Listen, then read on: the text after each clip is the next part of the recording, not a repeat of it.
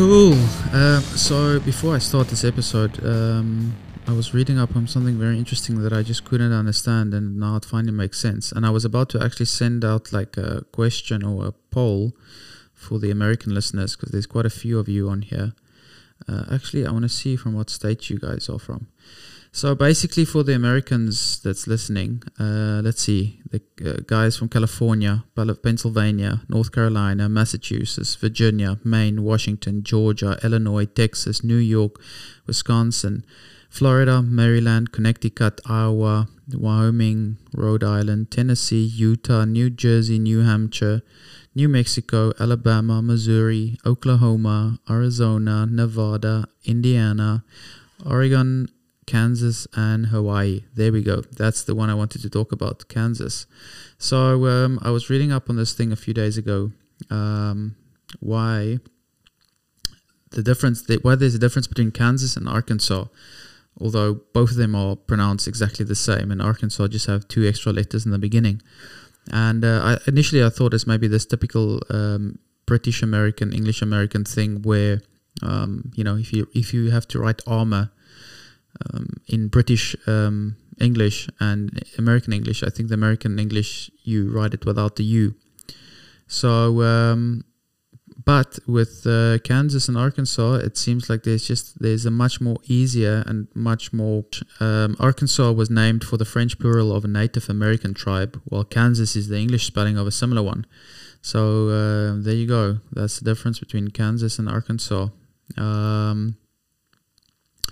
Anyway, so that was just something I wanted to clarify. I was about to actually ask some of the Americans listening on here to clarify it, but I thought I'll just quickly Google and find out what the story is.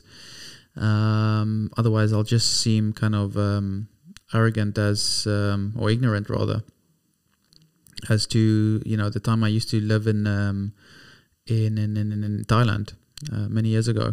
I used to manage dive center, and occasionally we had Americans asking where you're originally from, and it was always interesting, because there was actually people out there that still believe, not necessarily Americans even, that would ask you, how do you get to work? How do you get to school?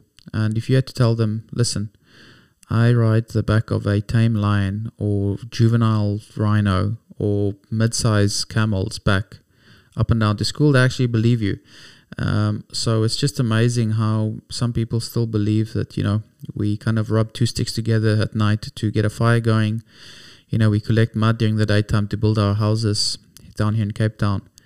And, we still wear little leather fucking skirts to cover up. Actually, in my old car, I used to have a beautiful little Series 3 Land Rover. And I think I was the only guy who used to cover my seats with anchovy net. So yeah, I used to wrap my seats. It's like a bench seat, so it's old school, front seats. That's one long bench seat, so you can actually fit like 3 people next to each other, with the middle person kind of, sitting with one leg in the passenger footwell, and then the right foot in the driver's footwell, and then you've got the handbrake and low range and high range kind of, in between your legs.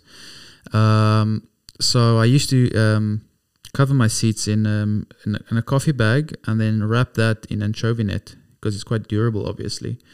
And it looked quite good, actually, I must say it myself. It was quite a funky way to cover my seats. But back to the story with the Arkansas Kansas thing. It made me wonder how long languages that as we know it will still stick around until we have kind of universal way of communicating, regardless of where in the world you are. Because if you think about it, at this stage, French and Hebrew, for example, are 2 languages from many, or of many, that still use male and female. So, the table might be a male and a female, or the mirror might be a female, and the chair might be a male, and the TV might be a female, or whatever the case might be. And if you, mispronounce it with the wrong gender, it's completely wrong in terms of speaking or communicating. So I wonder how long it's going to be until languages is going to become, what do they call it, a problem, or problematic rather. Seeing that, you know, it's kind of in the day and age that we're living in, there's a lot of things that's becoming problematic. So languages will definitely probably get the rap somewhere in the near future, and it'll probably also be exactly in the time when we are very close to having the technology to communicate in an alternative way, in a way of, you know, almost airdropping your thoughts and your conversations across from each other, from my mind to yours, without needing to really talk or communicate verbally. Everything will be done kind of via Bluetooth, or, you know, without too much effort. You know, it may be over the phone or whatever the case might be. So, and I guess, you know, that goes back to the same conversation of yesterday with the fight for water in the future, where if you get caught with dirty thoughts or the wrong thoughts or bad thoughts, you know, and you didn't pay your taxes and your fucking speeding ticket or your child support or I don't know, whatever, then you can't book a flight. You can't enter public spaces or places. You can't enter shopping malls. You can't buy, I don't know, your water for the month. Maybe you'll have like water credits, you know, so you only get 2 liters a day, and it's up to you to, you know, what you do with that 2 liters a day. It'll be cool if we actually had Google searches. Every person, when you get born, you are born with maybe like 100 Google searches, and it's up to you how you want to spend those searches. You know, do you want to spend it on looking for booby pics, or do you want to spend it on looking at cat memes? Or do you actually want to spend it on, you know, interesting shit and learning about Darwin's finches, or, you know, something like, I don't know, something like survivorship bias, or I don't know. But just imagine, everything that we owned was limited, just like our time. I mean, that's the one thing that we don't really think of that's limited, is time. You know, everyone thinks that that's the one thing that's unlimited. And then, actually, I wonder if I have this quote. It was, it's quite a shocking quote, actually, and it actually made me wake the fuck up. But on your deathbed, you are visited by the person you could have been.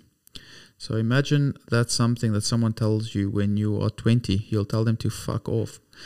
But then you're there 80 or 70 or 90 or 100 laying on your bed, you know, looking back at your life and realizing that, holy shit, it went fast. It went, you know, by so fast.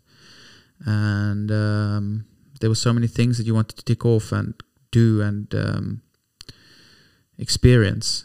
And there you are, you know, half or a tenth of the person you thought you would be. So, yeah. So I have no idea where I wanted to go with that thought, actually. So I think I will end that episode on that note. I'm not going to spoil it with some bullshit talk. Yeah, I'm going to end it there. Ciao.